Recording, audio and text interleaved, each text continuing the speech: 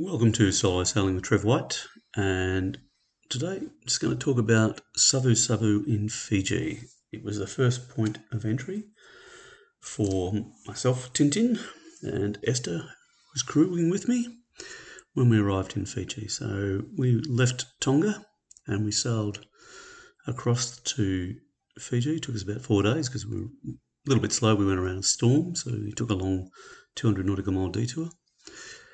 However, Savasava is a fantastic entry point and lots of yachts use it. There's the Ark Rally, which we encountered.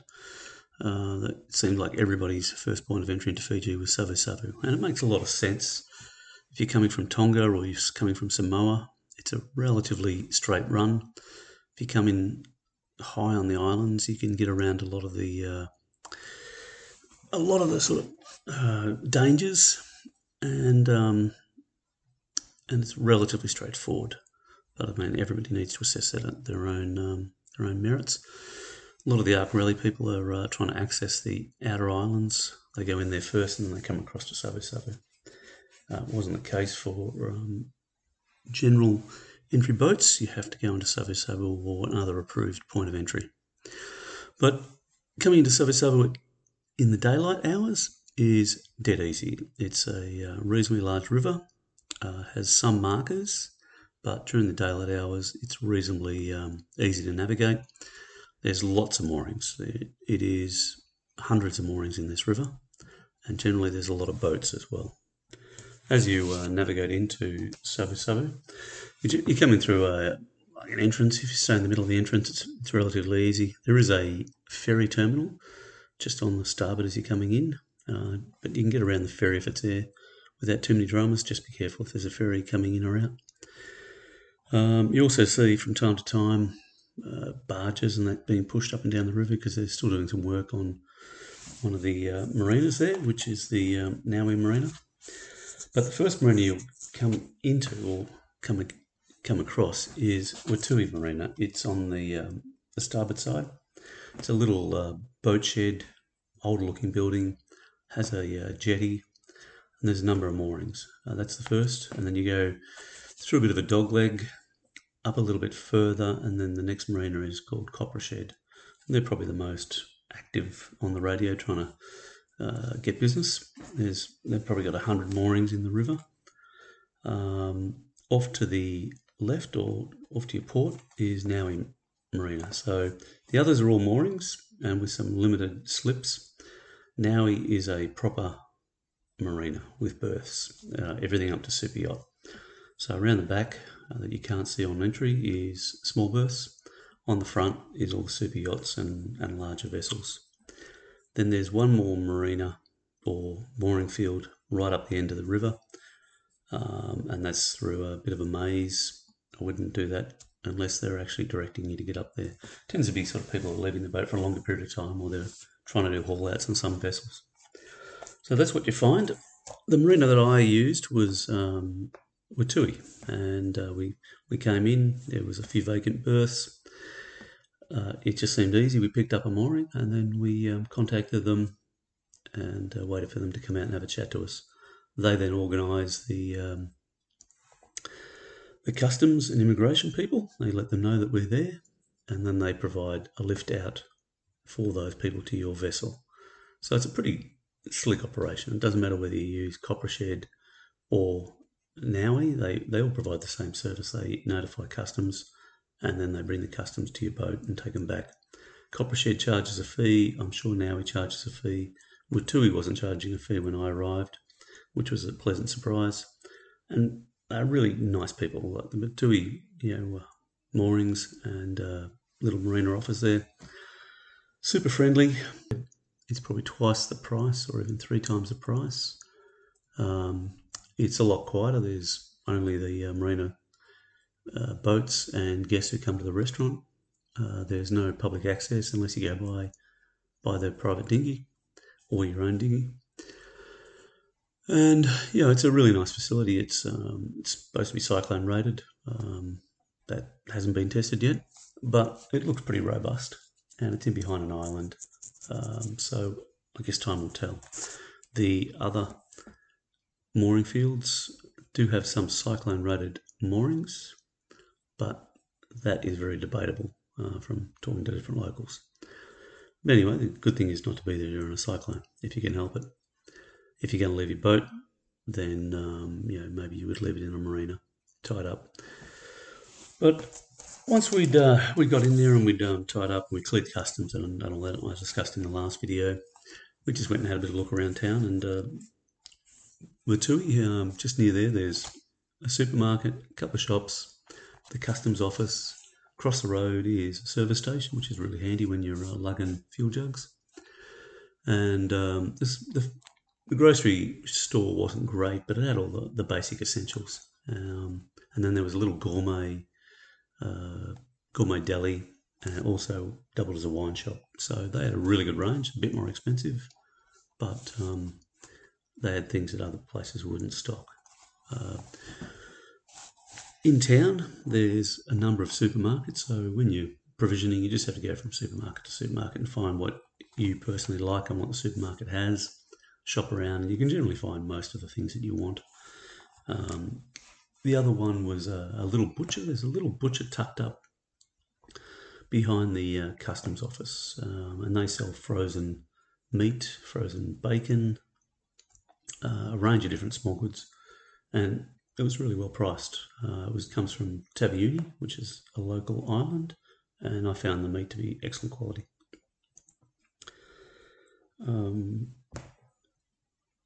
the next one I would think was probably the most important thing we wanted was phone cards. So there's Digicel and Vodafone in Fiji.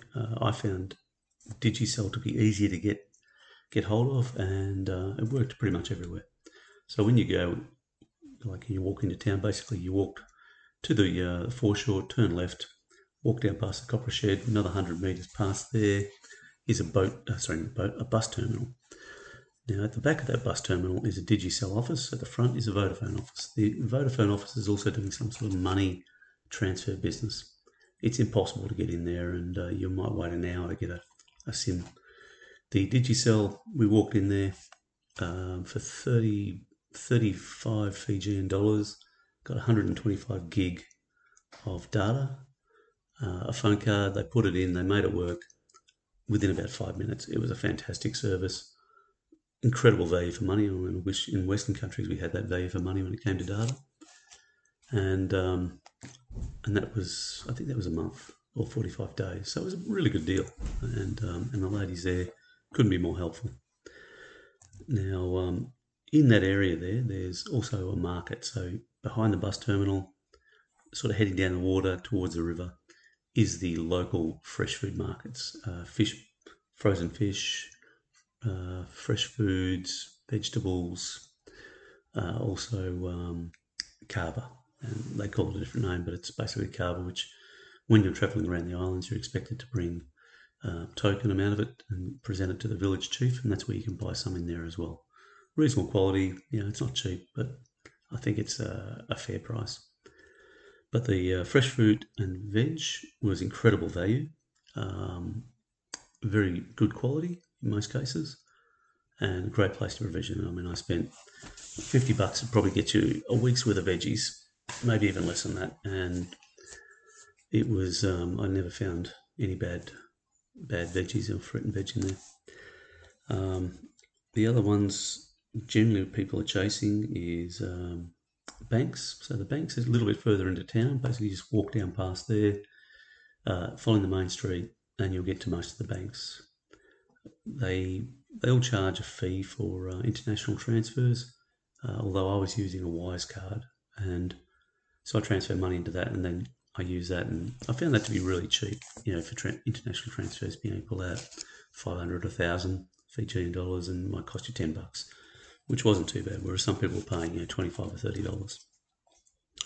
I'll probably do an episode on money and cards. Just things I've learned. We also looked at we needed a doctor at one stage and chemists. So near Watui Marina, there you go up a little side road heading up the hill, and there's a pretty good quality medical facility for Westerners and paying customers essentially. You can get pretty much anything what you need done there. It's not the hospital, but it's a go-to place if you need sutures or you need something looked at, different problems that people have. And then in town there was at least 3 chemists. They were all pretty good quality, and we stocked up on our medical supplies, and they had most of the things we needed. They spoke perfect English, as a lot of people do in Fiji. The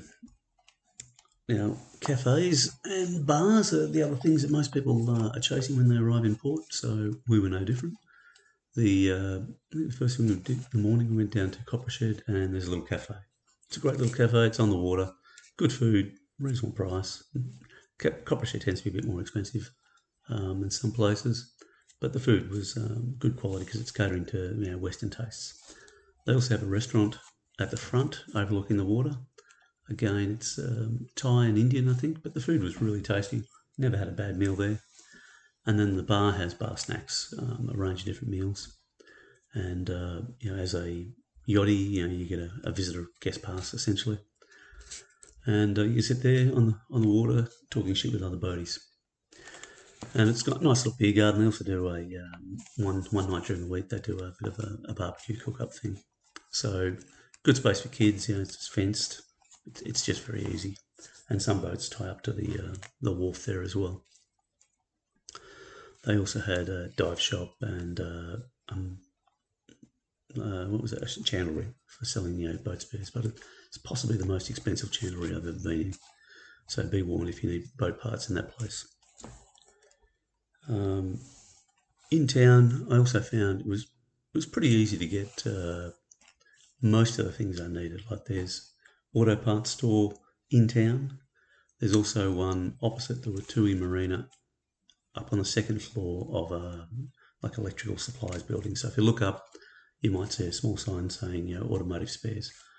I needed some water pump parts. He ordered some stuff in for me, and I had no problems. I ordered a number of things. He was super helpful. Chase parts for me, and a few other boaties went in there and were getting parts that they needed for different engines. So that guy was good dude.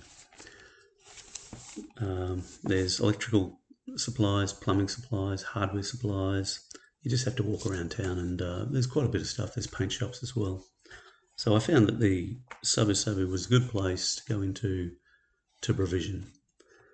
And also in town, there's a number of restaurants. There's the Copper Shed, which I talked about. There's a restaurant opposite the Watui. It's a bit more of a basic locals restaurant, but the food was pretty tasty and dirt cheap. And then there's an upmarket restaurant in town. It's a bit eclectic, but the food was pretty tasty, but it was quite expensive. So there's at least 3 or 4 decent food places and a couple of quirky ones, which you'll see. There's a number of bakeries. So, again, for provisioning, it's a great place to provision. So, we stayed for about 3 weeks, went in there and provisioned, did a bit of, work fixing the boat, waiting for Rianne to arrive. The only thing I would say about the Savasava River is there's a green, not bacteria, it's a green grass, or it's like a seagrass, or algae. Might be the best term for it. But I got that on the boat and I could not get rid of it. Once it was on, and it grew. Typically it was on one side where I was getting a lot of the sun, but it is sticky and also got quite a bit of growth in the river as well. So some people I knew anchored outside in the bay, probably about 10 metres of water, and then they just bring the dinghy in when they wanted. So where we were staying, it was about $15-20 a day. Copper Shed was around the same price for a mooring, and the Naui was probably, for a boat my size, $50 a day. The prices that most places were charging. But there is the option to anchor outside and just zip in and out using fuel from your dinghy. And that way you're not getting the growth if you're going to hang around for a week or two waiting for people to transfer in, transfer out, just chilling out. And the main bay outside of the Savasava is reasonably protected in most winds. So it seemed that it was a good place, and the river was generally really well protected. I wouldn't 100% trust the moorings, but people do say they dived on, but I'm not too sure about that. In a big blow, you'd want to be a little bit careful, I think. So from there, we went diving. Like Savasava is a great area for diving, and there's lots of resorts around the area that cater to diving. Most of the resorts in the area are very much catering to the Western budget, American Western budget. They're expensive as sin. $500 a day would be the bottom end, and upwards of several $1,000s a day at a lot of these resorts. So they're catering to a reasonably wealthy market demographic. They have dive shops, so a lot of them will allow you to go to the dive shops and dive with them. And in some places, it's the only way to dive the reefs, because using your own yacht is not really suitable to dive on a lot of these locations. You need to have a tender boat with manned crew, unless you've got a big crew of people yourself and you can cater to that aspect, which we didn't. So we chose to go diving at Paradise Beach Dive Resort. So it's on Taviuni. It's about a day sail from Savasava. So we went back out into the open ocean, headed over to Taviuni, and Paradise Beach is about 20-30 miles away. We got in there. They've got about 4 or 5 decent moorings, because it can get quite rough there, and in some aspects they ask you to leave because the moorings are not rated to like storm, and you gets a decent swell coming in, really rough conditions. So boats on one occasion when we were there had to get up and leave. We were in a mooring which was really tucked in, so it was quite okay, but other boats are getting thrown around, so they just up and left. And then there's probably anchorage room for about 10 or 20 boats. But once you're outside the mooring field, it's in 10 metres of water, and it's really hard coral bottom. Not the best anchoring, so you've really got to make sure you get a decent pick down, and I would dive on your pick or at least swim on it to make sure it's in. The moorings themselves are pretty good. I still ended up diving on the mooring at Paradise Beach and taking some of my own stainless steel tie wire down and reinforcing the shackles, because it's the pin in the shackles which can come out in some of these places. Once I'd done that, I was very comfortable that the moorings were going to be bomb-proof. So the dive resort itself is a small dive resort. You'd almost call it boutique. It's sort of the bottom end of the market demographic, but it's a fantastic spot to dive from. So it's just catering for people who are divers, and it also caters to yachties. So during COVID, they would have gone broke if there wasn't yachties around, and the yachties, they welcomed them in, they took them diving, and the yachties kept the restaurant and the locals in money, essentially. So the owner there, who's an Australian couple, so their view is they're now supporting yachties and the dive clients, and it tends to work well. So when the divers are out diving, yachties are the kids are using the pool, they're spending money at the bar, they're buying lunch. Divers come back in, and you've got twice as many people, or a lot of the yachties go back to the boat and they have an evening meal on their boat. So the money's churning over, so it makes really good economic sense. Plus, a lot of the yachties want to go sailing. It's not sailing, sorry, they want to go diving. So they cater to taking yachties diving, and they want to go diving on White Wall. So we went over on White Wall and several other dive locations. Now, I couldn't have gone there in my yacht and anchored and gone diving. It's too exposed. There's nowhere to anchor except some dodgy little mooring that's suitable for a 20-foot runabout. It just wouldn't have felt very comfortable. I would have been able to put Rand in the water, but I wouldn't have been able to go diving myself because I wouldn't have left my boat. And it's sort of right on the edge of the open ocean there. These are 80-metre walls, and spectacular, absolutely spectacular. I recommend going to Paradise Beach and going diving. Use their boats, use whatever facilities they've got, refills, etc. Yeah, I stayed probably about a week at Paradise, and the other thing they've got there is there's a bus that goes into Taveuni Township, so you can do grocery shopping. You can just go and have a look around the island, and there's also a butcher not far from the resort. So if you go out the front gate, turn right, and walk about a kilometre, there's a butcher there. It's only open certain days, but you can get fresh meat, and it's quite good quality. There's also a little bakery in the resort, so you just walk to the main gate of the resort, and they do a number of baked goods. Generally, they're focusing on the local population, but it's still pretty good to get some fresh baked breads and buns and things like that.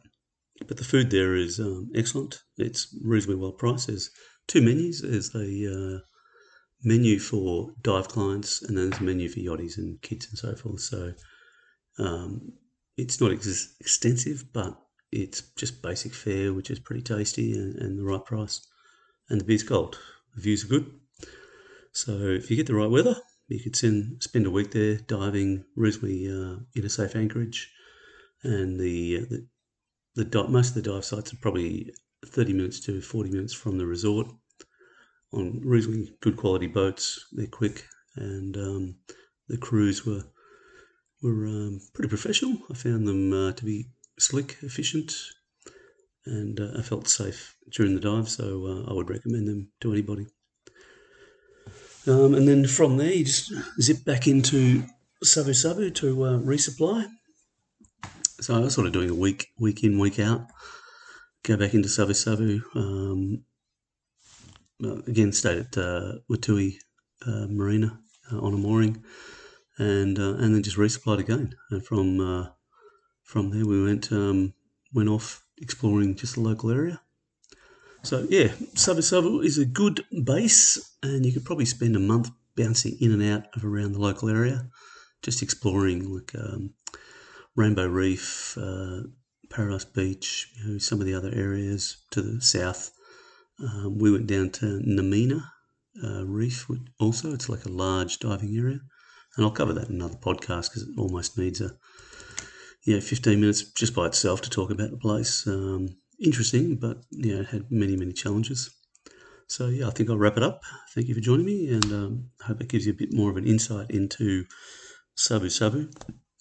I'll put some information on a website with some maps, key points, key locations, and that way, if you listen to the podcast and you're trying to work out where the customs place is, or the hospital, or the banks, the market had me stumped for a couple of days. I was just couldn't work out where people were pointing for the market, so I was walking around, but it turned out that it was just down the hill next to the river. And once I found it, it made so much sense.